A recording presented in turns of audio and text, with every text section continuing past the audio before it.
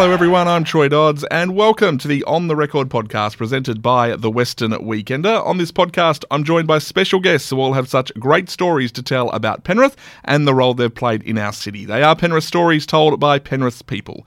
Today, my special guest is Fiona Scott. Fiona served as the member for Lindsay from 2013 to 2016. She has a strong background in marketing and business and has dabbled in the media post-politics as well.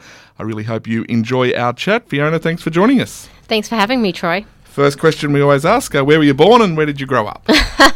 Well, like my father and many people before me, I was born in Nepean Hospital, which is, I guess, about as local as you can get. Indeed. My first postal address was RMB 4, Lot 2, Mulgorrow Road, Penrith. Or I think Lot 2, Mulgorrow Road, Regentville, which, we were some of the last couple of blocks on Mulgorrow Road, just before you go down onto the hill that was, rezoned into Glenmore Park, before Glenmore Park was built. So always been a Penrith girl then? Yeah, through and through. Now, what's growing up in Penrith like for you in that time? Look, I think Penrith has changed a lot over the years. I've got a photo of me when I was young, sitting in a bikini riding a horse. I literally had climbed up a fence to jump on this horse. And my grandmother, she was original farming families from out at Luddenham, multiple generations out that way. And my great-grandfather was one of the last serving aldermen on Mulgoa Council before it got amalgamated into Penrith. And so it was very much a thing, that, riding horses was something that all kids needed to do. Her father, in fact, his job was to grade the Northern Road with his pair of horses. So it was kind of one of those essential skills where you look around today and you think, my goodness, how could you possibly think that a horse was an essential life skill? So, my cousin Melissa and I were, we had to share a horse and we had to learn how to ride it and look after it and do those sorts of things. Now, of course, you're born into a family that's pretty business orientated. Your dad has been a guest on this podcast as well, John Scott. So at what point did you become aware that, you're in a pretty business sort of oriented world? Because you obviously follow that path as well. I don't think there's any way we couldn't have known insofar as my grandparents back in 1936 bought some land which now sits opposite the High Street entry of the plaza. Yep. And my downstairs was the shop, and then upstairs was my grandparents' unit, and then across from that upstairs there was a courtyard, was where my great-grandmother lived. And my great-grandmother died, a year or so before I was born. And then her home or her little apartment got turned into the office. So we'd be picked up from school and we'd be running around the shop, or we'd be upstairs with all my pop's junk, which, I suppose calling his old stuff, old cars and things junk, but it was junk. And it was the weirdest building in the world. It was so eccentric. There was this tree in the middle of the building and you'd drive through and you'd see this tree. It was mad. Anyway, so school holidays and things, we were always there. The shop was downstairs, we were upstairs, running around doing whatever. My brother's favourite thing was going through all the glove boxes of my pop's cars, or going through whatever junk he had upstairs, and they'd find jumping jacks and just throwing bungers down the I probably shouldn't be talking about this, should I? And then there's some pretty awesome photos of the shop and everything like that still are around, still do the rounds. It's great that we've got that to be able to look back on as well, a great sort of time in Penrith as well, as Penrith sort of growing in back then, 70s, 80s, kind of starting to really grow and become a city in its own right. Yeah, well, I mean, absolutely. And so for us as kids growing up in that, we were in the shop all school holidays. We were there, Mum was working in the shop, my grandmother was working in the shop, my uncle was there, so it was always very much a family thing that, you don't know where family starts and the business ends, because the business was started by my grandfather, and it was always all hands on deck. And I don't know whether Dad said it in his, but, he'd get up in the morning and pump petrol and then go to school and come back. And I guess that's the culture you get in a family, that's how you're raised, and you don't necessarily know that other people are raised differently. Indeed. Until you get older. So where do you end up going to school? So I went to school at Kinderlin, which started by an Aboriginal man called Bill Oates, who amazing Aboriginal man. And kindergarten, believe it or not, was in the old Castlereagh Hall. Right. Okay. So the Castlereagh Hall was split in half with like piles of chairs stacked up in the middle, and kindy first and second was on one side and 3, 4 and 5 on the other, and one of the little rooms out the front along Castlereagh Road was where Year 6 was, and that was kindergarten, and I think there was 77 kids in the school at that stage, and then that then moved to where the Lakes School is now, which is at the bottom of East Wilchard Road. And at that stage, Kinderlin was the feeder school to St Paul's, so I went from Kinderlin across to St Paul's at Cranebrook, when I got to Year 7. Well, what's pretty evident in all of that, people talk about Penrith being this sort of cross of city countries, that you very much grew up in rural Penrith. Rural Penrith was it for you. Absolutely, yeah. No, so I've always seen it in that sort of a way, and, you come into Penrith and how quickly it's changing, and it's mind-blowing. Indeed.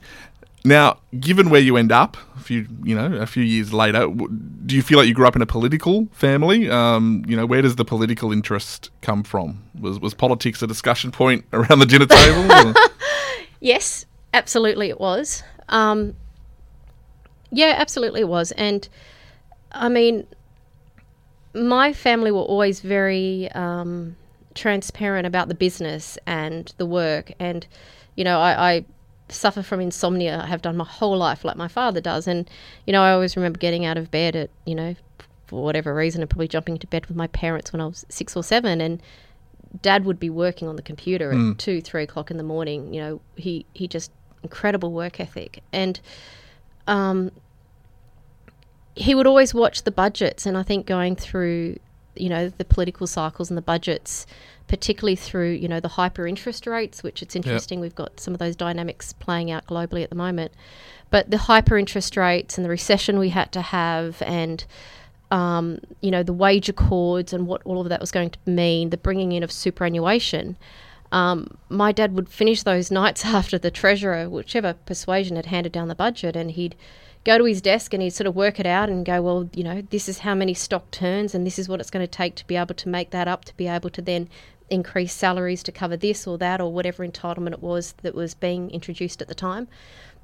Therefore, we'd have the breakfast meeting, well, not paying myself for 6 months or 3 months, and, you're not getting sneakers now because we can't afford to do it, because, my dad's ethos always was he'd pay the staff first and made sure he was always right up with their entitlements first, and then paid, everybody else successively down there, his bank, contributions and everything else. So the last person to get paid was always our family. So, you're always really aware as to how government and government policy interacted with things when, it was, well, you're not getting sneakers this year. Or, I mean, I wore the same school uniform in Year 7 as I did in Year 12. And even when I went from Year 10 to Year 11, and at St Paul's they changed from a junior uniform to a senior uniform, my shirt and scarf were actually a hand-me-down from my cousin Melissa. Yeah. So, they're the sort of decisions that are made when you're in small business. And I don't think that sort of upbringing or dynamic is different to people in small business today. When a treasurer makes comments, or an election comes about, or, there's a global event that happens, you want to keep your business afloat. You want to keep hold of your best asset, which is often your people, and they're the interface with your customers and everything else. So how do you keep that alive? And, government does interface with that. And so that really was what introduced me to politics, and being, rather than some kids being really excited about State of Origin, I'd get excited about budget night, which is just crazy. But, I still enjoy those things, and I still enjoy that dynamic of understanding how those things fit. And, from my dad, I developed that really strong interest in economics. Now, business obviously has a big impact on you, because you head to university at what is now called Western Sydney University, but University of Western Sydney at the time, to study a Bachelor of Business. Now, I imagine you could have taken the path of just following in the family business in some ways, but you obviously wanted to refine that skill set. So what was the thinking, or what did you think you wanted out of that at the time to go and do that degree? Yeah, well, I guess the first thing for me was I actually, I'm going to backtrack a little bit on you, is I actually picked up sticks when I was 19 and jumped on a plane and flew to London. Right, and spent 2 years working in London. I worked for a company called Inmarsat, which at the time was a subsidiary of the United Nations, that was the International Maritime Satellite Organisation and is now a publicly listed company on the British Stock Exchange. That was a really amazing experience for me, and it sort of pushed me back into, at the end of that, they were pushing me to go into the accounting line, and I'm not an accountant. But after a couple of years, I just wanted to come home and I wanted to get on with my life. So about 21, 22. And I was just really confused. Like I was just really confused at that age, not knowing what I wanted or where I wanted to go. I wasn't like my brothers. So my oldest brother's a civil engineer and my middle brother, I'm the youngest in our family, he did commerce law with, econometrics, finance and accounting and honours in finance and accounting and just crazy smart. I'm not an accountant like Glenn, so I'm a bit more. I like more the creative fields of things. So I actually came home from that. I actually then went to TAFE. So I went to the Western Sydney Institute of TAFE on Henry Street and did the certificate in marketing. I actually really liked that, and it was actually something I shared with my dad. Again, my mum keeps telling me I'm like my dad, but anyway, and it reminded me also when my dad started Auto One, and, as a kid, he'd take me off to all the advertising meetings with Thomas Marsden, which is another great Penrith business. Yes, indeed. And, seeing the jingles being made and, I actually really loved advertising and marketing because I remember going to those meetings with my dad. So I kind of followed that because it was business, but it was creative. And then I was working in the family business, and then I rolled that into a Bachelor of Business with a major in marketing. And I really enjoyed that, and I did really well in that. And then I took on some advertising and promotions and campaigns with the Auto One group widely, and then got through that. The campaigns I developed just got bigger. So from being our 4 shops, it then became all the shops in Western Sydney that were in the Auto One group. And then I pitched it into all of the Auto One shops in New South Wales. And then I got elected onto the New South Wales marketing and purchasing committees for Auto One. And then my promotions got picked up nationally, and then they got ran by all the Auto One shops in Australia. So I sort of thought, well, maybe this marketing thing, maybe I'm kind of okay at it. So I then rolled the Bachelor of Business, rolled the diploma in marketing into the Bachelor of Business with a major in marketing at Western Sydney University. I did at the same time a certificate in graphic design, which supported doing all of those sorts of campaigns, which meant that after having done all of that through the TAFE system, which was amazing to have been able to gateway into university through TAFE because it just helped me, and I was able to work the whole way through. I did a sub-major with fine art, so I was up here at the Kingswood campus, doing, photography and painting and all of those sorts of things. So, really, I guess the inspiration for business wasn't just my dad, but it was, it was like Phil Moorhead and, John Bauhoot and, being exposed to that advertising agency back in the day and, all of those little amazing clips and their books that they brought out, which was awesome. And this leads you to some pretty other exciting work around Penrith as well, including at Westfield Penrith, which was going through a pretty significant change around the time that you came into the picture. Yeah, so I left the Auto One after sort of getting into the national role. There's no further I could go with Auto One. So I then went and worked for Yates, and then from Yates was actually headhunted to go to Westfield. So I had this random call out of the blue that they'd had issues with the redevelopment of the centre. So Westfield had been acquired by... the Penrith Plaza had been acquired by Westfield through I guess, challenging circumstances. Yep. And the community were less than impressed with the way it had occurred, and there was challenges in relationships between various entities. I don't know how much of this I can, say as much as you like. Yeah, without getting defaming people. But so yeah, I got brought into that project, and that was so much fun. And look, I learnt more about politics working for Westfield than I did being in politics. But it was an amazing role. It was an amazing opportunity. It was amazing to see, to understand that, look, Westfield and GPT may have physically owned the asset, but a shopping centre is it's a community beacon. It's a meeting point of the community. And at the end of the day, if those things are going to be successful, then the community has to own it. They have to feel like it is theirs. And, that is the heart of any shopping centre, any location, any of those things. It's probably the same as your paper, Troy. There's times with the newspaper, like, is it owned by somebody or is it really an asset of the community? And I think with this paper in particular, it's being an independent paper, it's an asset of the community. And, there's actually a lot of responsibility in that. And I think it takes... hats off to Westfield to then wanting to bring somebody locally to reconnect the centre with the community. And I think that's a really important role of anything to do with marketing and any business when you are local. And I guess the success of that, people still call it the Plaza, which means that they must still feel that it's theirs. I guess you would think. My favourite... You can try as hard as you like, but no one's calling it Westfield. my favourite... it's always the Plaza. But my favourite story on all of that, right, was when Westfield had acquired it, and I wasn't there at this stage, the centre closed on a Thursday night. It was like the 30th of June. And, Thursday night, late night shopping, and, the new to be centre manager kind of knocked on the door and said, hand over the keys, get out of here. And the Westfield team then swooped into the centre, and over the course of the night, any Penrith Plaza logo they could find, they ripped it down.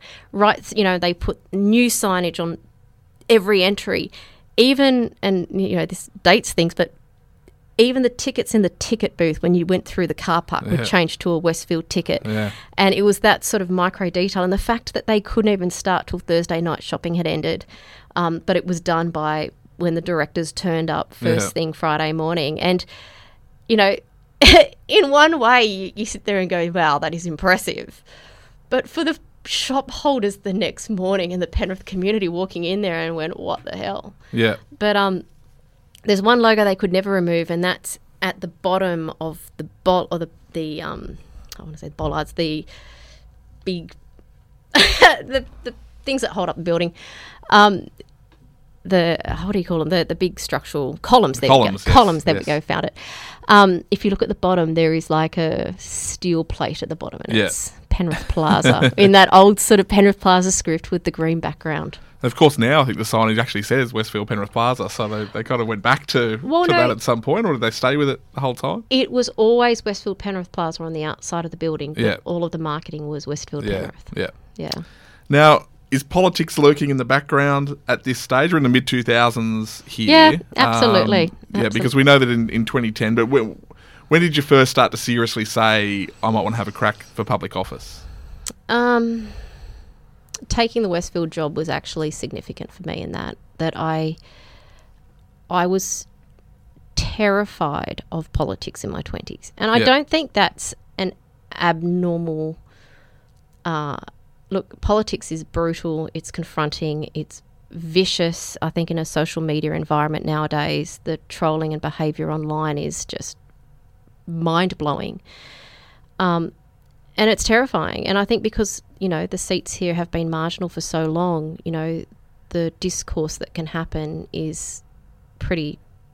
can be pretty special, pretty out there. So I was terrified of it. And I was also terrified of it because I'm not an extreme right winger. I'm not an extreme left winger. I'm very much centre of the road, coming from that sort of family business, small business background. Yeah. And, I think, because, the seats here have been marginal for so long, the discourse that can happen can be pretty special, pretty out there. So I was terrified of it. And I was also terrified of it because I'm not And you see the political debate is often, polarised by people to the extreme left or the extreme right, not necessarily people that somewhat sit in the centre. And I guess it took me till I was 30 to sort of understand that the centre is actually a really important position, because that's where the bulk of the population are. And you actually become more of a negotiator that sits in the middle, that can talk to the left or talk to the right and find that consensus point. And so I guess it was, when I was 30, almost 30, I had been friends with Stuart Ayres for many years. We'd been mates through friends and, obviously all growing up in Penrith together. And I said to Stuart, I think I'm interested. I think I'll join. Yep. And I sort of thought, well, if I'm going to do this, I need to come back to Penrith to do it. And so when the Westfield opportunity was presented to me, and I had moved out of Penrith, I was living at Breakfast Point and working at Strathfield, I thought, well, okay, this is an opportunity to come back to Penrith, but to come back as me, not as, John Scott's daughter working in Scott's Auto One, and just be that. I'd gone and worked elsewhere. I'd worked in the city, and now, I could build myself. So did that bother you in some ways about Penrith, that you were known more but previous to coming back? That you were more known, did that play any role in you not wanting to come back at any stage, or wanting to work outside of Penrith more so? No, I mean, look, I went to the UK because I wanted to be me, and not be defined by my family. And I love my family, and I'm very proud of, what they've achieved, particularly my dad and my grandparents. But I wanted this to be my own identity, and not sort of shadowed by that. And that's not that's not disparaging of them in any way. So Westfield Penrith was an opportunity for me to actually then start to put my toe in the water and to rebuild as me, not just as an entity of my family's business. Now, how do you come back, you do Westfield, how do you get to be the candidate in 2010? A late comer to the race, if I recall 39 days, 36 days, something like that. So where is that at? Labor has torn itself apart by now after of course Kevin Rudd's elected in 2007. 2010 election, you go up against David Bradbury. How does first of all the pre-selection process play out for you, and why was it such a short run thing, 39 days? Couple of reasons. Well, I joined the Liberal Party. I rang Stuart the day after the Liberal Party lost in 2007 and said, okay, ready to join. Yep. So joined the Liberal Party then. And then went to some branch meetings and had quite a few people who had also been asking me to run. In fact, I even had some Labor people ask me to run in 2007. And I said no. So I was asked to actually challenge David Bradbury to pre-selection in 2007, but I'm just not Labor. I'm not connected to the union movement. So, that's not me. So I was just really lucky, and I had people who were supporting me instantly to get running. We then, in 2009, we had the pre-selections for Penrith, Londonderry and Mulgoa, which of course Bart Bassett, Stuart Ayres and Tanya Davies won those pre-selections. And, then I had a lot of support for Lindsay and was asked to go and meet with Tony Abbott, and it took about 6 months for that to happen, for, the swatches to align. Interestingly, I met Tony Abbott at the christening of Jackie Kelly's, I think it was her son, at St Nicholas of Myra on High Street, Penrith. And then Tony and I sat at Jackie's house, actually, and, eating frozen McCain pizzas, talking about potentially running for Lindsay. And he said that he'd like to support me to run. That was in 2010, and then I had other people from the party come out and meet with me about that. And we were trying to get the pre-selection up because obviously the state seats had been pre-selected, but then Karen Palazzano fell over with ICAC, which of course caused the Penrith by-election, which elected Stuart Ayres to the New South Wales Parliament. And under the party constitution, whilst there's an election or a by-election, everything else stops, which means the Lindsay pre-selection was paused for that period of time, which locked everything back massively. And then everybody in the party was trying desperately to pull those pieces together because the ricochet of that by-election was quite significant in David Bradbury then going to Julia Gillard about issues and of the time and, you know, Labor pulling on the election and the concerns about Lindsay and all the rest of it, which meant that in the end we had the pre-selection, it got pulled forward, it got cut down in process because the Liberal Party was running against the clock. There was a bunch of seats at the same time that the Liberal Party was a bit short on. And so I was pre-selected on the Tuesday night. Wednesday morning, Tony Abbott turns up with the entire media bus circus and we walk through the Wednesday markets. I remember that, yes. And it was, oh my gosh, it was mind-blowing. And then the election was called on the Saturday, and then on the Sunday, Abbott was out again. So that was literally that was the 2010 election. So it was like 36 or 39 days from beginning to end.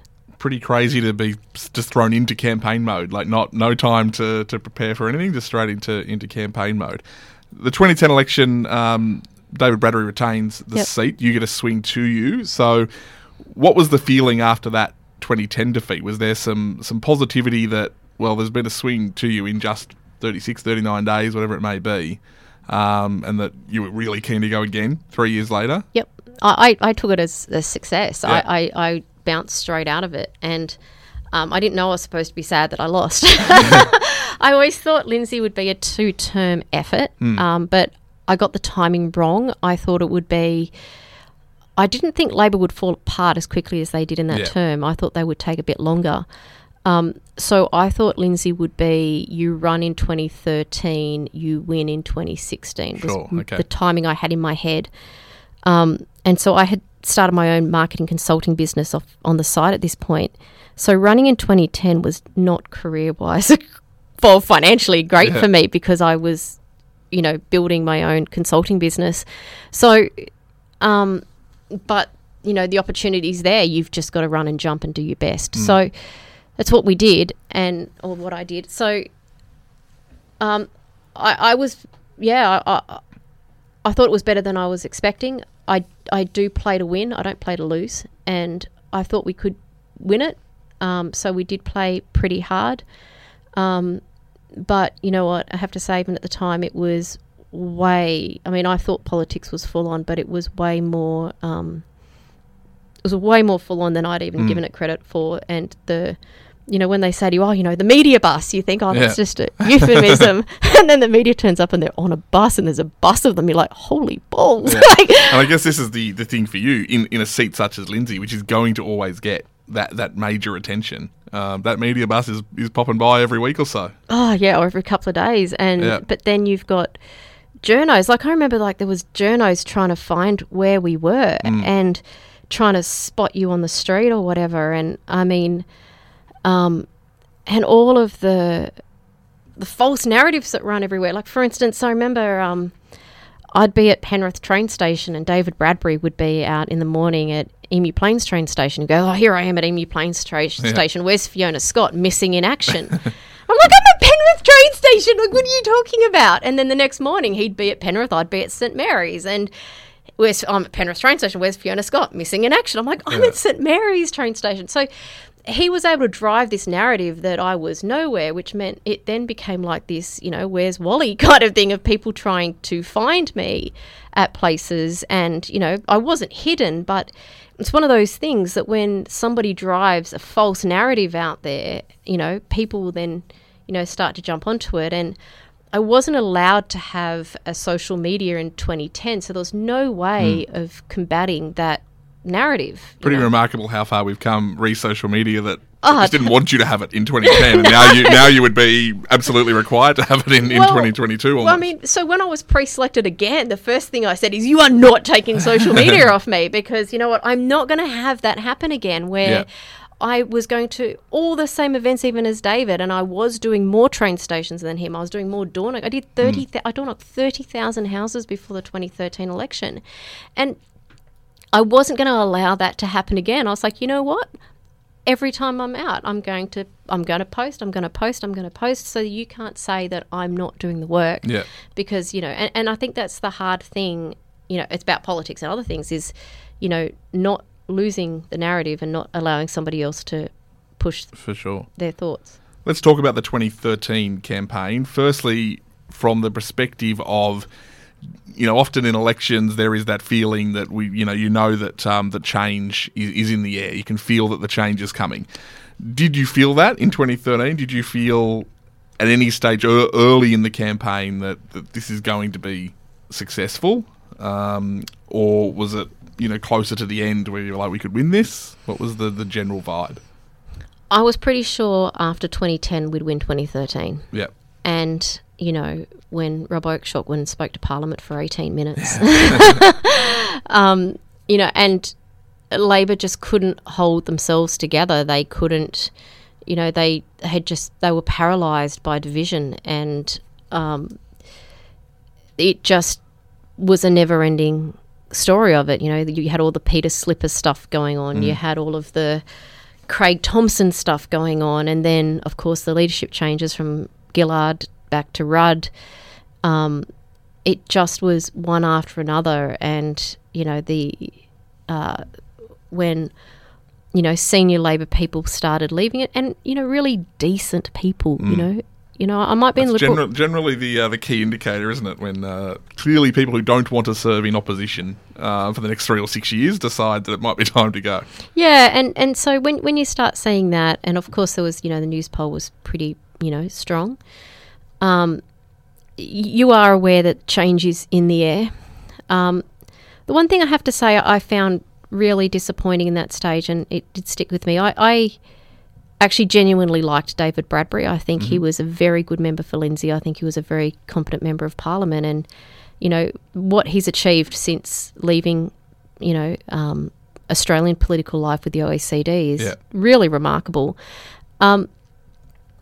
And in many ways, I look at the economy now, and, you know, he's somebody that you'd probably want in the Australian Parliament right now. You know, it's the disappointing thing about Lindsay is that, you know, when you lose people like that, I don't think that serves the nation best. I mean, there's plenty of people in Parliament that are not the cream of the crop, but, you know, unfortunately, we had a very good MP in David Bradbury.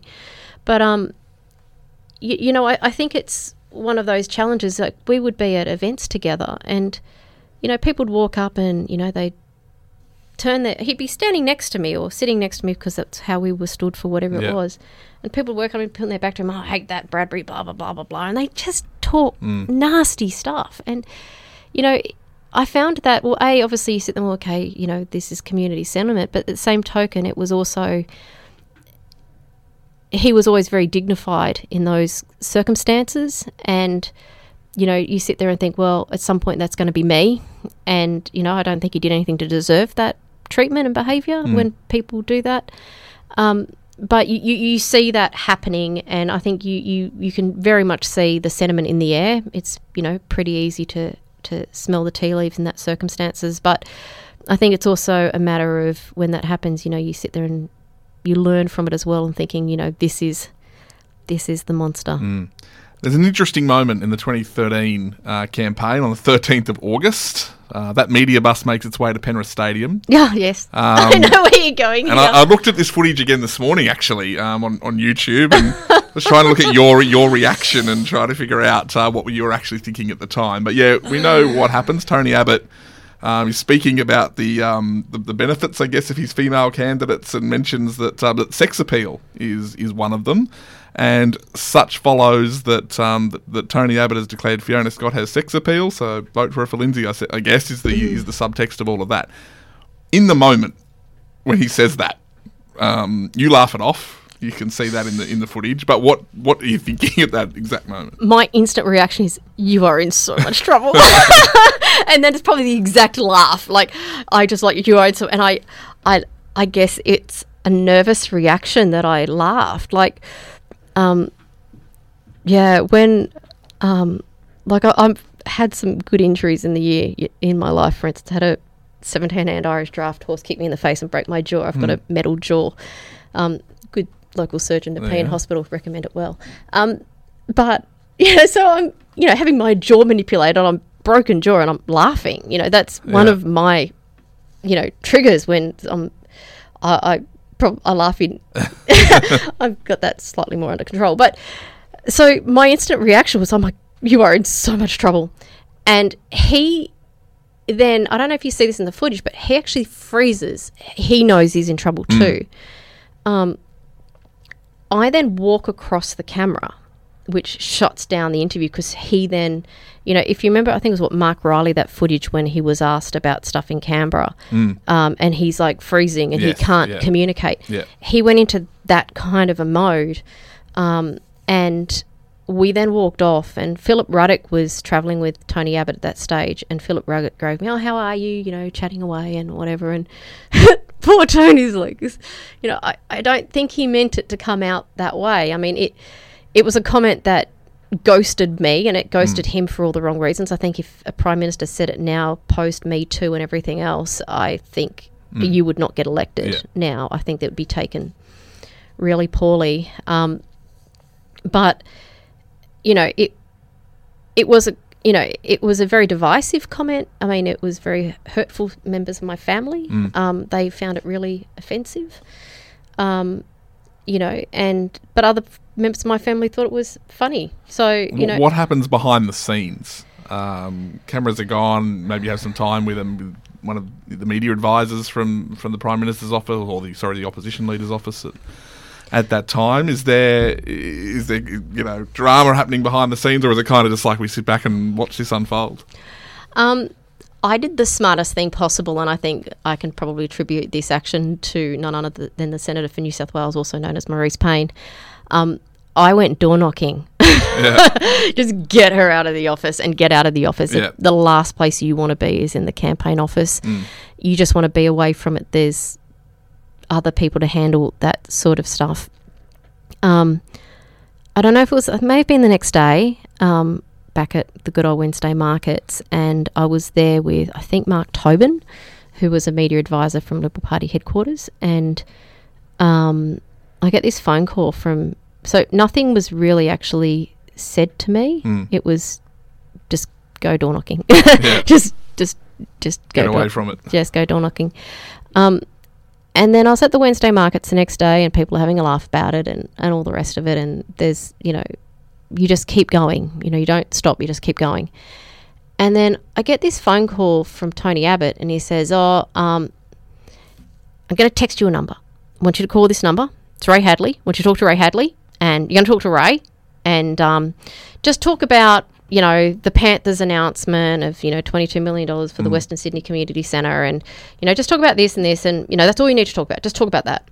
And so I ring Tobis is with me, and I said, Abbott's just rang this. And he's like, did it go through Mark Neame? Nope. They didn't even go through Liberal Party headquarters. Yeah. You need to call Ray Hadley right now. So so we go into that. Is Ross Hutchinson still in that building? Yeah, he is. Yeah, down at the Paceway there. Yep. Yeah. So we went into that building where Ross Hutchinson is, and out the back where he's got his offices and stuff.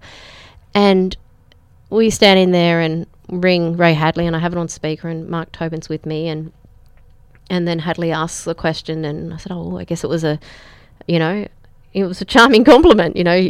Tony was trying to be complimentary, and so I wasn't really given any sort of direction on what to say, and that sort of no dot points on that one. No, there was no dot points on that one. And then a couple of days later, we then there's then like the full cleanup of it, and so it's an announcement. May have been about CCTV cameras for High Street, Penrith, and Queen Street, St Mary's. And it's at St Mary's police station, and there's me, Maurice, Abbott, Michael Keenan, maybe George Brandis. I think maybe George was there. Barry O'Farrell, Mike Gallagher, who was the New South Wales Police Minister, like just overkill cast of thousands. Yeah. And we're upstairs at St Mary's. You know, we've done the walk through, going to do the announcement, and Peter Credlin walks out. Okay, so we're going to walk downstairs because there was like way too many ministers and shadow ministers for everything, you know, and a future Prime Minister and a serving Premier. Okay, I want Fiona, Tony, Barry, Fiona, and Keenan, and Gallagher, whatever. Yeah. And Maurice goes, no, you're not going to feed it to the wolves. Like, no, like full press bus. And Maurice and Peter Credlin have a conversation about it, and then and so, you know, it's stuck, and we went downstairs, and we're standing there, you know, in front of the front steps of St Mary's police station, and James Massola, who is one of the Canberra journos in the press gallery, he, you know, you'd had the James Diaz thing where he had fallen over, and Massola says to me, oh, Tony Abbott has his 5-pillar economy. I would like to know from Fiona Scott, what are the 5 pillars? And it's just like, oh, gosh. And so, like, I had asked Liberal Party head office, I'd want every single dot point, and I had learned every single policy. So it didn't matter. They could have asked me the 9 points of productivity, and I knew what the 9 points of productivity. They could have asked me anything. I would have known it. And, you know, Abbott then tries to answer the question, and Massola says, I didn't ask you, Mr. Abbott, I asked Fiona Scott. I said, well, you know, the 5-pillar economy, well, it's very important for Penrith because, you know, education, well, we have the University of Western Sydney. Agriculture, well, we've got 20% of egg production comes from Penrith, and, you know, rattled through, and a local example for every single one of them. And then Abbott grabs me in a bear hug, and he goes, see, she's not just a pretty face. And everyone goes, no! I can't believe he did that. But, you know, so it's, it was fun and games. In the end, you look back on that comment now, did it I guess haunts maybe not the right word, but did it dog you a bit as your career goes on? It dogged me in a few ways. Like, it dogged me that I think in a positive and negative way. I think in a positive way, the last few years in Parliament, what we've seen is cultural challenges, and particularly around the treatment of women within Parliament House. And I think having had that comment made me hyper aware of how people could perceive me as a young, single, unmarried woman. So just to not go to the public bar in Canberra, and, you know, I'd get into the office at 6 o'clock in the morning in my active wear, and then I would do a 7-kilometre run around Lake Burley Griffin, and then I would change and have a shower at Parliament House and get myself ready for the day. And then at the end of the day, I would leave Parliament House in my active wear, which means you're not going out to do anything, you know, and you're not participating. So I think it made me hyper vigilant to be super aware of how I could be perceived. And I think that was probably a positive. The negative is that, you know, you're just the little blonde sex appeal piece, you know, and you easily dismissed. And, you know, you have to work harder to overcome that. And I think there's a lot of challenges of women trying to pull themselves up and trying to move into politics. And when you're then trying to also, you know, get over the top of something that can be very profiling of you, which was not even my decision. I mean, I developed a good relationship or friendship with Sarah Hanson-Young when I was down in Parliament, and she's someone I still really value today. And we had this conversation, and to her credit, she's like, I know 2 things about you, Fiona. I know this, and I know sex appeal. And I said to her, well, I didn't ask for that comment. And she just went, you're right. Okay, let's be friends. and I think that's the thing, that, you know, it was profiling in that way, and it did take more to overcome it. It also meant that, you know, people then thought that they could say to me, well, you only got elected because he said that. Well, if it was such an amazing, you know, political strategy, why has no other political leader ever tried that again? Like, it's never been tried again. And so it wasn't some big career strategy.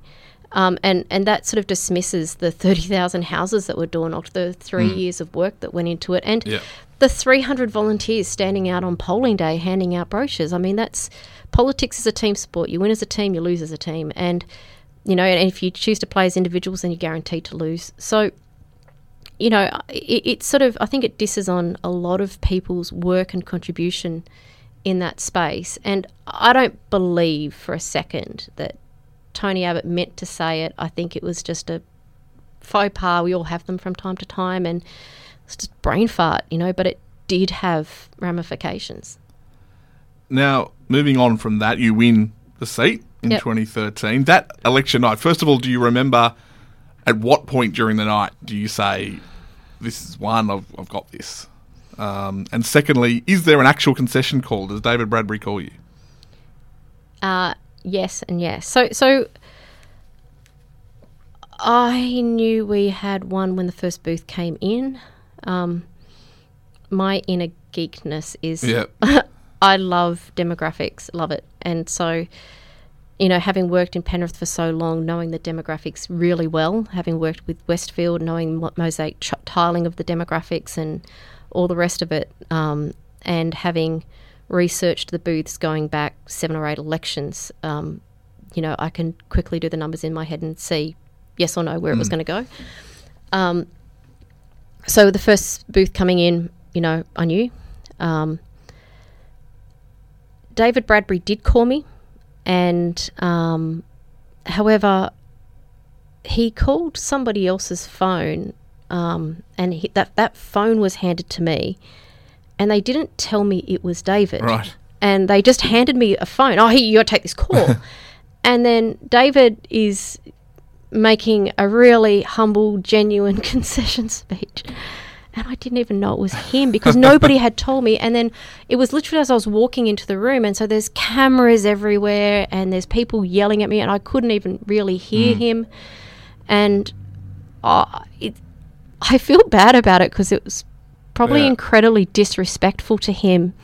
But I didn't know. I didn't know it was him. And so he's halfway through, and, and I mean, politics had been his life dream, so that would have been a terribly hard call for him to make. And, I probably lacked grace, not necessarily knowing it was him at the time, but he did do that. Now, what's it like then, I guess in sporting terms, you spend the whole year trying to get to the grand final, but then you're actually there and you've got to win it. So you go through essentially a 3-year campaign to win the seat. You're there then. So what's the transition like to life as the Lindsay MP and adjusting to life in Canberra?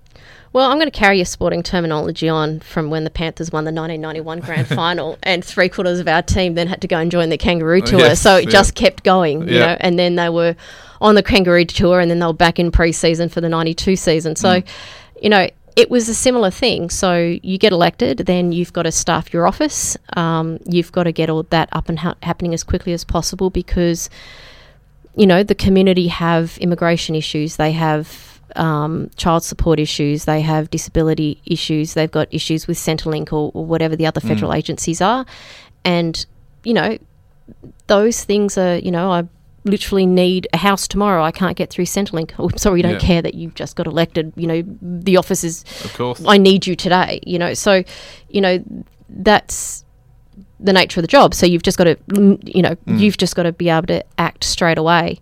I was really grateful that I pretty much walked straight in with a full complement of staff, which I had sort of collected and curated before then. That I walked in with, have 4 full-time staff at the time. When I walked in with the keys to the office, 2 of my staff walked in with me that day and literally took the computers over from Parliamentary Services. My office manager came in that afternoon. I think that was a Thursday. He started on the Monday. So, and my media advisor dropped in on the Friday, and she started a week later. So within 8 days, I had all my staffing roles placed, which was amazing. I was then put up to do my maiden speech, and that was to be the first day of sitting. So it was the first day of Parliament is all the ceremonial opening of Parliament, and then my maiden speech was to be the second day. I got given like 4 or 5 days notice for that, which is a really significant speech about your life and your family and what you stand for and all the rest of it. I had written quite a lot of it in advance, but, you know, when you're finally under the heat of that, with only 4 days notice, it wasn't enough time to sort of really get my family down to Canberra. Half my family couldn't make it. So we just had to rush that through, which just meant it just kept going, and it was just it just went really fast.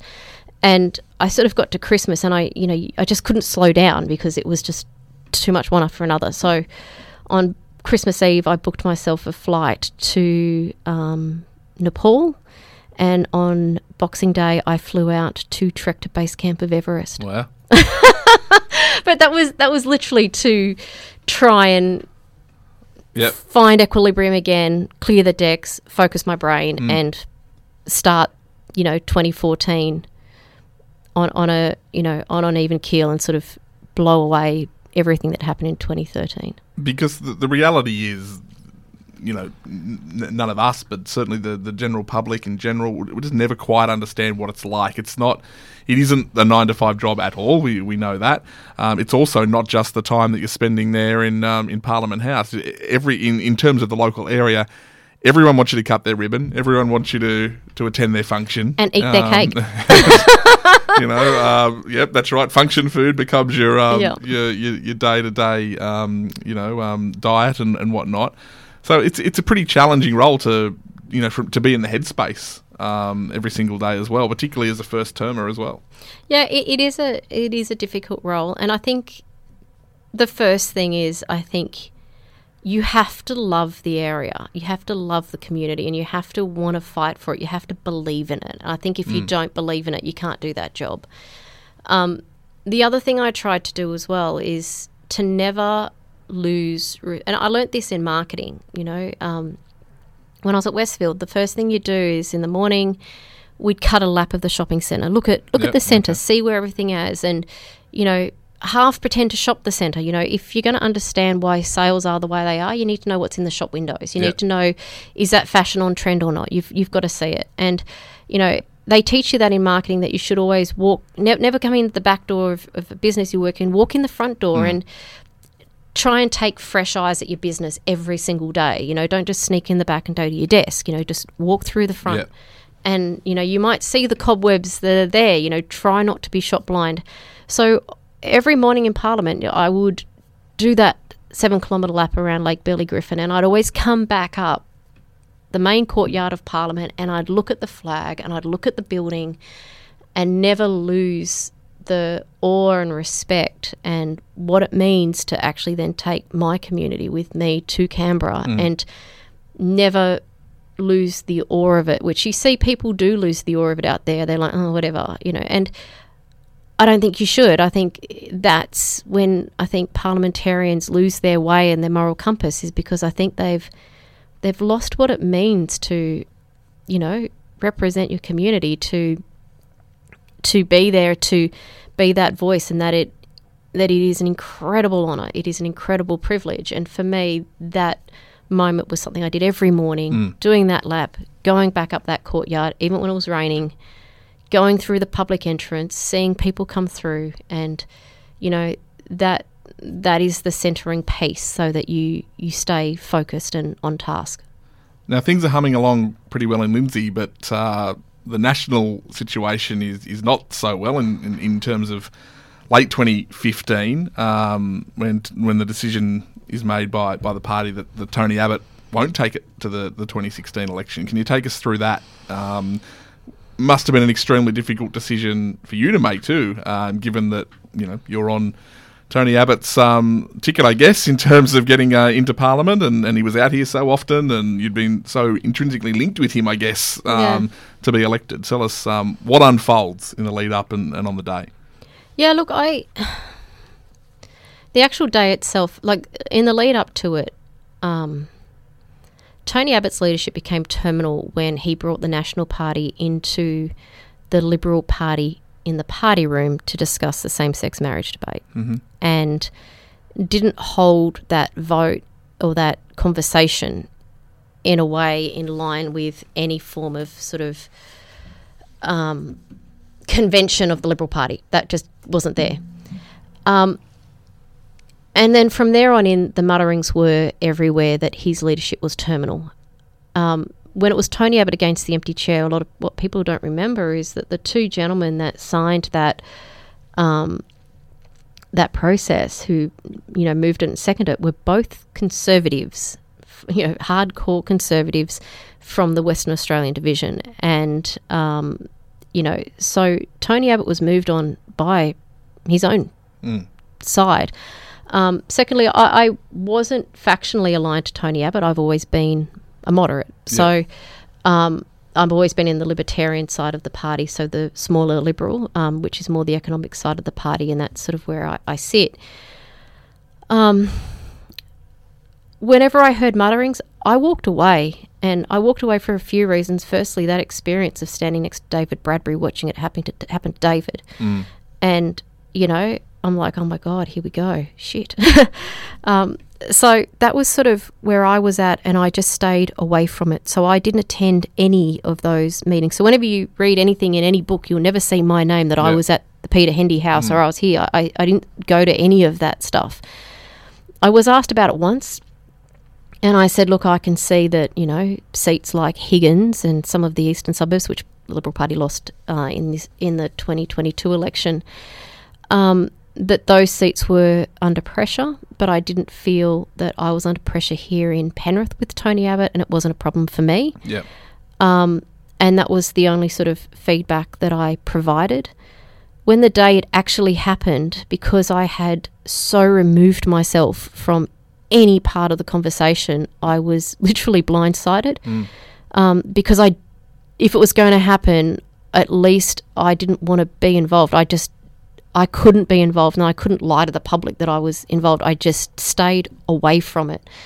And that was conscious doing. And even with my office, my staff, we battened down the hatches, and we didn't go to lunch with people. We had lunch in our office, and we just stayed away from that happening. Yep. You know, we couldn't change it, but it was going on. So when it actually happened, I had the people from the local land care group from Penrith here.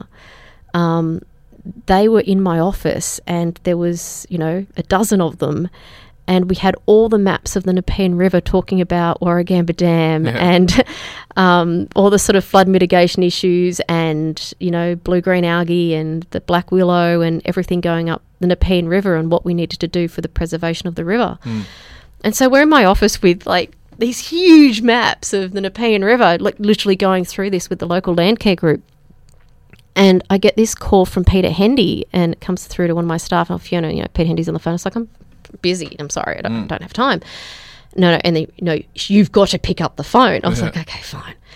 Okay, what is it? Malcolm Turnbull has resigned the ministry, and he is literally, as we speak, on his way out to the courtyard to formally challenge Tony Abbott for the leadership. You need to turn your TV on. And I'm like, oh my gosh.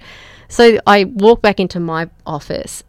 I turn on the TV with maps of the Nepean River everywhere and the local land care groups. And we're all watching the events transpire. And that was literally how it happened. And, you know, we finished the meeting and they all sort of said, you know, if there was any place to be in Canberra with our local MP and then watching that all happen and all, you know, happen in front of us. And is there calls in the next few hours from both camps? No. Not at all? No. Does that suggest they think that they knew where you stood? I don't know. I don't think so. I mean, I think the Abbott camp would have always thought I was a moderate because even in the party room, I sat with the moderates. I was always with the moderates, and so they would have assumed I was just a moderate. I don't know. I hadn't made myself readily available one side or the other. I didn't take phone calls. I mean, I had, I didn't take those sorts of phone calls. I had avoided it. You know, people could make any analogy they liked, but I had kept quiet. The only calls that I then made was when the Landcare group left, I had a phone call with all of my staff, and we actually debated it out because I hadn't made my mind up what we were going to do. Yep. I didn't know. Because, I mean, I knew what was going on, but I just had avoided it because I just didn't want it to be the truth. Like, I just felt so deeply ashamed because we said we would be different, and here we were doing the same bloody thing. And I was so disappointed. So I rang my staff, and we talked it all out. What do we do? Which way do I go? And what is the pros and cons and whatever? And so we had a long conversation about it. And then I had a call with my family and, you know, synced them all up through my phone and had the same phone call. And both groups of people had the same consensus. And that's the way I voted. And I voted in line with my family values and with what my family said was the right thing to do.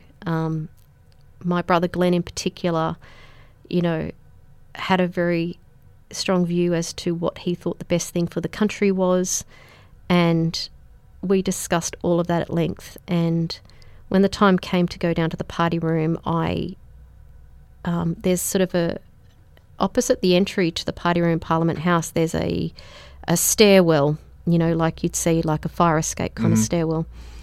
And I walked from my office down that stairwell to avoid all the cameras because I was so ashamed that we were doing this. And then we sat down, and I'm sitting there, you know, I was sitting between Maurice Payne and Paul Fletcher, and, you know, you're just looking at two men, you know, two guys who their whole life, you know, this is what their dream, and for one of them this was the end of the road, you know, and I respected both of them, you know. It was one of the most awful things I've ever had to do, and it was just, excuse the language, it was just shit. Let's fast forward a little. Yay! 2016. Maybe not so. Oh, no, maybe not so, yay. Yay is yay. I'm interested in 2016 because I think that there was an expectation that you were going to win the seat. You mentioned earlier that, you know, often, you know, Lindsay would be a two-term, and it has been traditionally, obviously held by Labor for a long time, and then by Jackie Kelly for a long time, and David Bradbury for a couple of terms.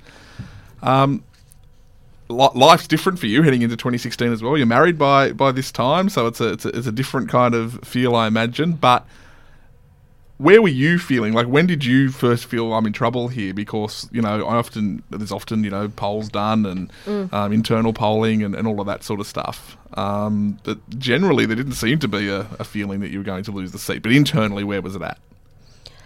Well, for starters, the biggest issue I had is that there was a benchmark poll done that was hugely inaccurate and really wrong. Probably can say it nowadays. It had me with a primary of 54 and a 2 PP of 60, which meant that I would win the seat on primaries. And these things weren't corrected. When this was presented to me, I went straight up and I said, this isn't right. This can't be right. For instance, I mean, it's probably getting way too technical, but an SA1 is like a postal area, you know, might be a couple of hundred houses in it. Yeah. The SA1 of Jordan Springs had a couple of thousand houses in it, but under what the SA1 was, it was only one SA1, where really it should be like 5 or 6 or 7 of them, right? And so with all the growth around Penrith, I didn't believe the mapping mapped right, therefore the demographic sampling was wrong. And so I didn't believe the primary vote. I didn't believe that and asked for it to be checked. No, this is right, blah, blah, blah, blah, blah. So I didn't think that was where it was at. I thought it was a lot tougher than that. That meant that I had a lot of funding decisions and campaign decisions from Liberal Party headquarters were changed because I had a 2 PP of 60. Yeah. I had somebody when I said, look, I'm getting smashed, and they said, Fiona, you need to calm down. You need to calm down. You need to relax. You need to calm down. You need to get used to the fact that you're now a safe seat. But then again, you girls get more emotional about these things. And yeah, so wow. That was some of they were some of the challenges. And when I had other bits of polling told to me from really reputable sources that I was very well aware of what Labor were going to do exactly and how their campaign was going and what it was going to happen, because there were stakeholders that thought it was important for Lindsay to stay blue whilst the rest of Western Sydney was red. So, you know, there was a lot of support that I was given from far and wide. So I would feed that information back in and, no, that's not true. You remember the benchmark? I'm like, the benchmark is wrong. I'm telling you it's wrong. And they wouldn't believe me. Then it's sort of the first day of the campaign and they're trying to stitch me up with the ABC. And, you know, when, I guess for me, the really crucial moment was when Bill Shorten announced that he was going to launch the Labor campaign at the Jones Sutherland, and then on the Monday night was going to do Four Corners, also from the Jones Sutherland. Yeah. I rang. That was actually where that comment, you know, you need to get you relaxed, blah blah blah. Yeah. And then I said, Labor wouldn't launch here in Penrith if they didn't think Lindsay was up for grabs. No, that's just because the Riverside Theatre's not available and there's no other theatres in Western Sydney that they can go to. I'm like, that's the biggest load of crap. So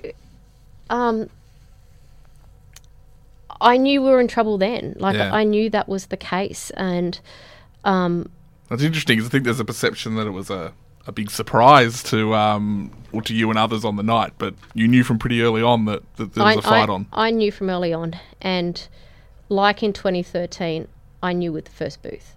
Yep. So the first booth that came in was Stewart Street, which is just off Mulgo Road.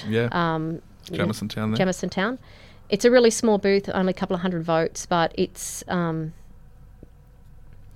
demographically neutral, you know, like it's not really left or right wing. It's a fairly neutralish sort of booth. And I just, when that first one came in, I said, we've lost. And Stuart was in the tally room, no, it's fine, you're fine. I'm like, no, it's lost. And I was categorical that I knew. I knew when I got in the car that morning. Like, I just knew. But we fought as hard as we could, and we did what we could at the time. And, it took 2 weeks to work out the result and all the rest of it. But in my heart, I knew then. And just to that point, chaos on the night, though, in terms of Emma Husser claiming victory, apparently after being told not to by Labor, but yeah, so clearly there was no concession from you on the night either, as there shouldn't have been. It was still a close battle on the evening, even though it was indicating that it would go that way. Yeah, and as I said, I knew with Stewart. I knew it with Stewart Street. At the moment Stewart Street came in, I knew with that one booth, and like I can't remember the numbers, but like it's 300 votes or something. Yeah. Nothing. Like when you're talking, 110,000 voters in an electorate, 300 votes is nothing. But Stewart Street's not, Castlereagh that tends to vote Liberal. It's not St Mary's that tends to vote Labor. It's neither.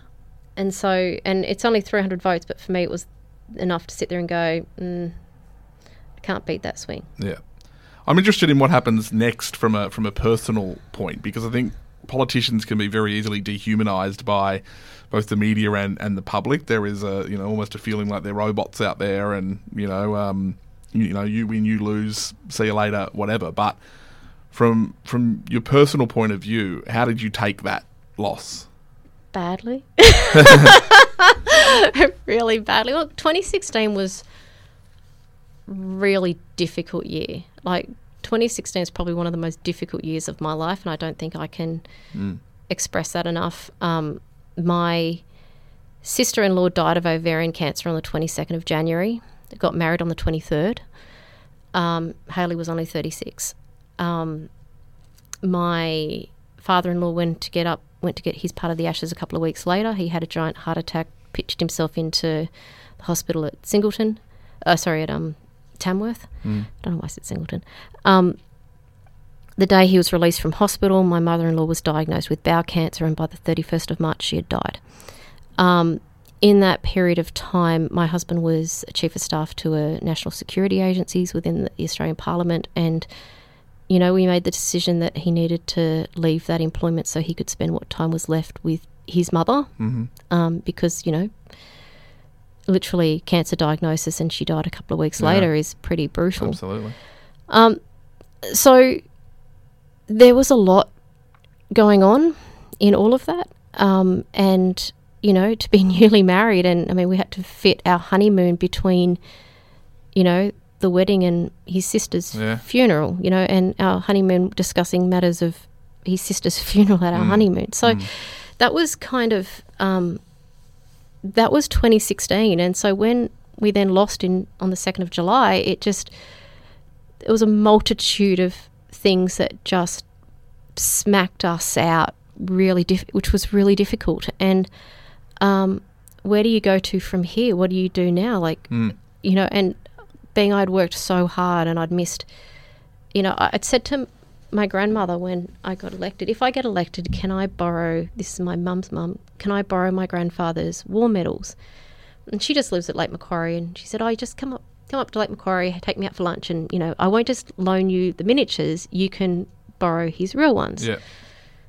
I never found a day from when I got pre-selected in 2012 to when I lost my seat that I could actually go and see my grandmother for a day. Like, I missed every family event of all sorts of things. And, you know, I used to have this thing that I'd make, you know, cakes for my nieces for their birthdays. Well, that stopped when I got elected because I didn't have time. And, you know, so to reconnect and re-pick up your life and all of those sorts of things is also a difficult challenge. And so we did, you know, you just have to work those things out and then work out where you fit in the world. One of the things we then did was we, obviously being newly married, we did want to start a family. So sort of got as much of that out of our system, tried to work out employment, and we did that and rebuild.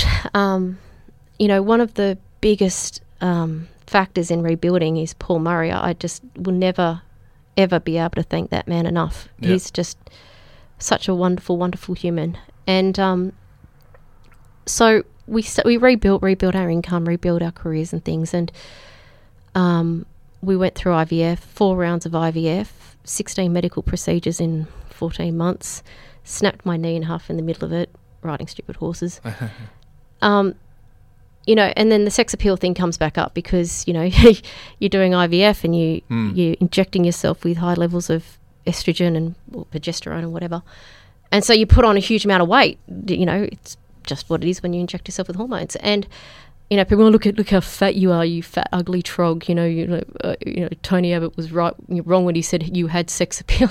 You know, and you'd have women send stuff to you to say, you know, oh, you know, lay off the pork pies, lay off the Big Macs. It's like, yeah, no, I'm not eating Big Macs. It's called IVF. So have fun. Thank you.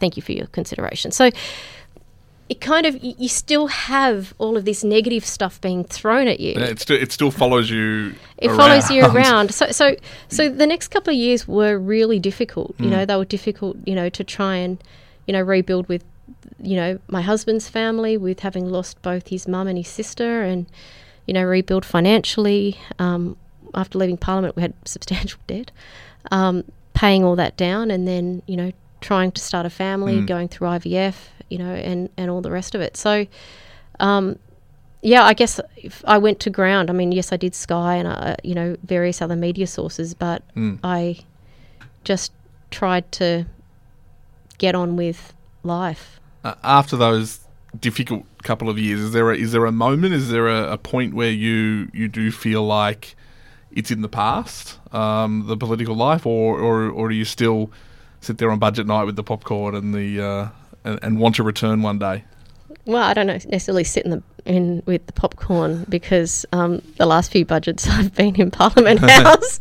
No, look, I love this country and I love politics and I love the opportunity of it, you know, into the future. I mean, if the stars align to go back into Parliament, I would be interested. It has to be the right opportunity and the right place. You know, I think Melissa McIntosh is doing a great job here. I'm not in any way looking to topple her at all. But, you know, whether that's what I do at the moment in a supporting capacity, whether it's in a different role, whether it's from the media, I think it's I think it's an important contribution that you can make to the country. And do you think, as far as what you want to do in the future is concerned, if it's not in politics, do you feel, I guess, that it defines you? Does it define you? Do you still, when you see people now, you're the former member for Lindsay, that's, is it hard to recapture what you had before that, I guess? I think so, but I think the hard thing is if I went back to corporate marketing now, I mean, you've got to think, I haven't done corporate marketing, so to speak, since, 2010. In the last 12 years, I mean, Facebook only really became massive, 2007, 2008. Yep, so, yep. 2010, it was, you'd put sort of text posts on, but now you've got TikTok and all this other stuff, in a post-COVID environment where people work from home and it's, the way these online tools work and, the mechanisms. I mean, you even think from the paper itself, back in 2010 when you had the paper with high wide and, all of these other different mechanics, I mean, as to what the paper is now or any of these things. So, I think in a career specific, particularly as dynamic as something like marketing that does change so much of those period of times, I think it'd be very difficult to pick up exactly a marketing career.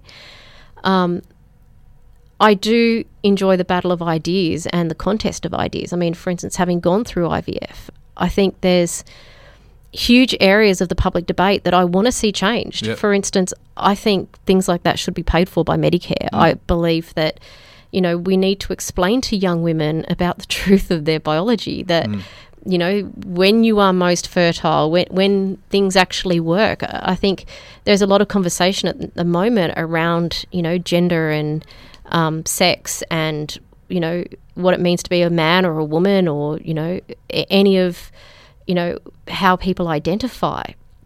I think they're important conversations, but so is the actual biology. I mean, after 4 rounds of IVF, I know pretty well that there's no way I can get my husband pregnant. Yeah. I don't have the right biology for that.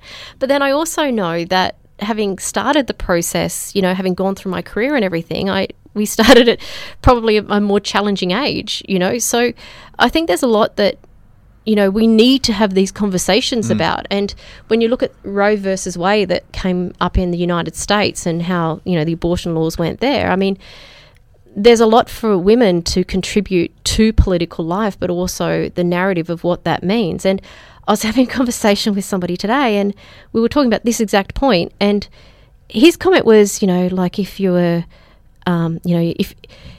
if you had a child at 24, you'd be an outcast because, nobody has children at 24. And I thought, hey, hang on a minute. You live in the eastern suburbs. It's completely in the reverse at Penrith. Like if I had a child now, I'd be like the same age as grandmothers. So, you've got to have these conversations and narratives. And I think that's still a really important thing. And I find that to be important. And I think when you look at a place like Western Sydney that's growing and it's so dynamic and you've got so many different cultures coming in here, the ability to advocate for that area, but then also have those conversations that are not just,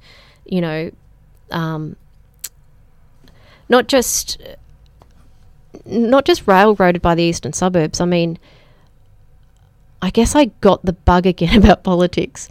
I'm going to blame Kylie Tink for this, the new member for North Sydney, when she got me so angry. I was listening to her debate on Sky and she started talking about congestion taxes. And I got so mad about it. I mean, who does she think runs the hospitals in North Sydney? Where's the nurses come from? Where do the teachers come from? Where's the hospitality staff? Where's the cleaning staff? Where is a whole range of other white and blue collar workers and tradies that work in North Sydney? What, she wants to charge taxes to everybody living in Western Sydney to come and actually run her area? Or she just wants to put congestion taxes on it so none of us can go work in the city and, ring fence the city? And it's things like that where you sit there and go, I want to change that. And, I think that, it does, whether that is in as a representative or through the ability of driving conversation, driving narrative, working through the media, working through other forms, like as in op-eds and podcasts and other things. I think there's a really important role for Western Sydney right now to really step up and say, look, we believe in climate change. We understand that we've had 50-degree days. We've seen our river flood. We've had all of this stuff. We get it. We understand. But we need to have solutions that are equitable for all of our country, and we need to have that type of a voice that we're part of that narrative as well. And I don't know, that still gets me hot under the collar, that I just want to see that equity across our whole region. I think you can tell that you're still pretty enthusiastic about advocating for change, advocating for I guess, a better future for everyone as well. And it's interesting, those things, like you mentioned about IVF, and we don't talk about those things enough, and the conversations aren't had enough, even from a societal viewpoint of, I became a dad 18 months ago. Yeah, so congratulations. But later though, so I was 37, 38 at the time. The 10 years before that, the constant, are you having kids soon? Are you having kids today? And nobody knows what's going on behind the scenes and in the backgrounds of people, and the amount of people that do have trouble in that regard. So we clearly need to have more conversation about it, because it's not a societal norm. The societal norm is to ask you those questions. Yeah, it is. And I think it is a matter of having those communications. I mean, I remember sitting in the IVF clinic, and you have blood tests, and they're 6 o'clock in the morning, and everyone's sort of like hiding under their newspaper because nobody's going to see me in here because I'm so shameful. I think we need to have those conversations. We need to be honest about it, and it's not shameful. And it's there's a lot of conversations that also flow from that about sperm donation, egg donation, and all the other different procedures, and how those things are legislated, and what options. I mean, if housing prices and cost of living is where it is, and they just keep growing in capital cities like Sydney and even out here in Penrith, then it forces people to have children later. But our fertility is, particularly for women, is at the highest in your early 20s. But how can you afford a house and everything else and have children at that stage? So you end up in your 30s, and before you know it, you're then sitting in an IVF clinic. So I think if there was an ability for, eggs to be frozen earlier, for women to have more choices, and that then feeds into ranges of childcare and various other things. But these are the whole of society conversations we need to have, men and women, and and it's more than just talking about, gender as to how you identify. And I think, I don't think those conversations actually are mutually exclusive. I think they need to happen all together. I don't think you can just talk about how you identify without talking about what your biology is and what your biology means, because, how some of that conversation extrapolates will maybe affect how some of those processes within your own body work, and choices you might choose to make 10 years later, 15 years later. And, I just hope, young people have all of that knowledge, that they're, when they're making some of these choices, that they have all the knowledge and all the choices in front of them, that they, those opportunities are all there for them. What is pretty clear is that there is still much to come from Fiona Scott. Not. The last question, the question we always ask, even though there is much more to come, how would Fiona Scott like to be remembered?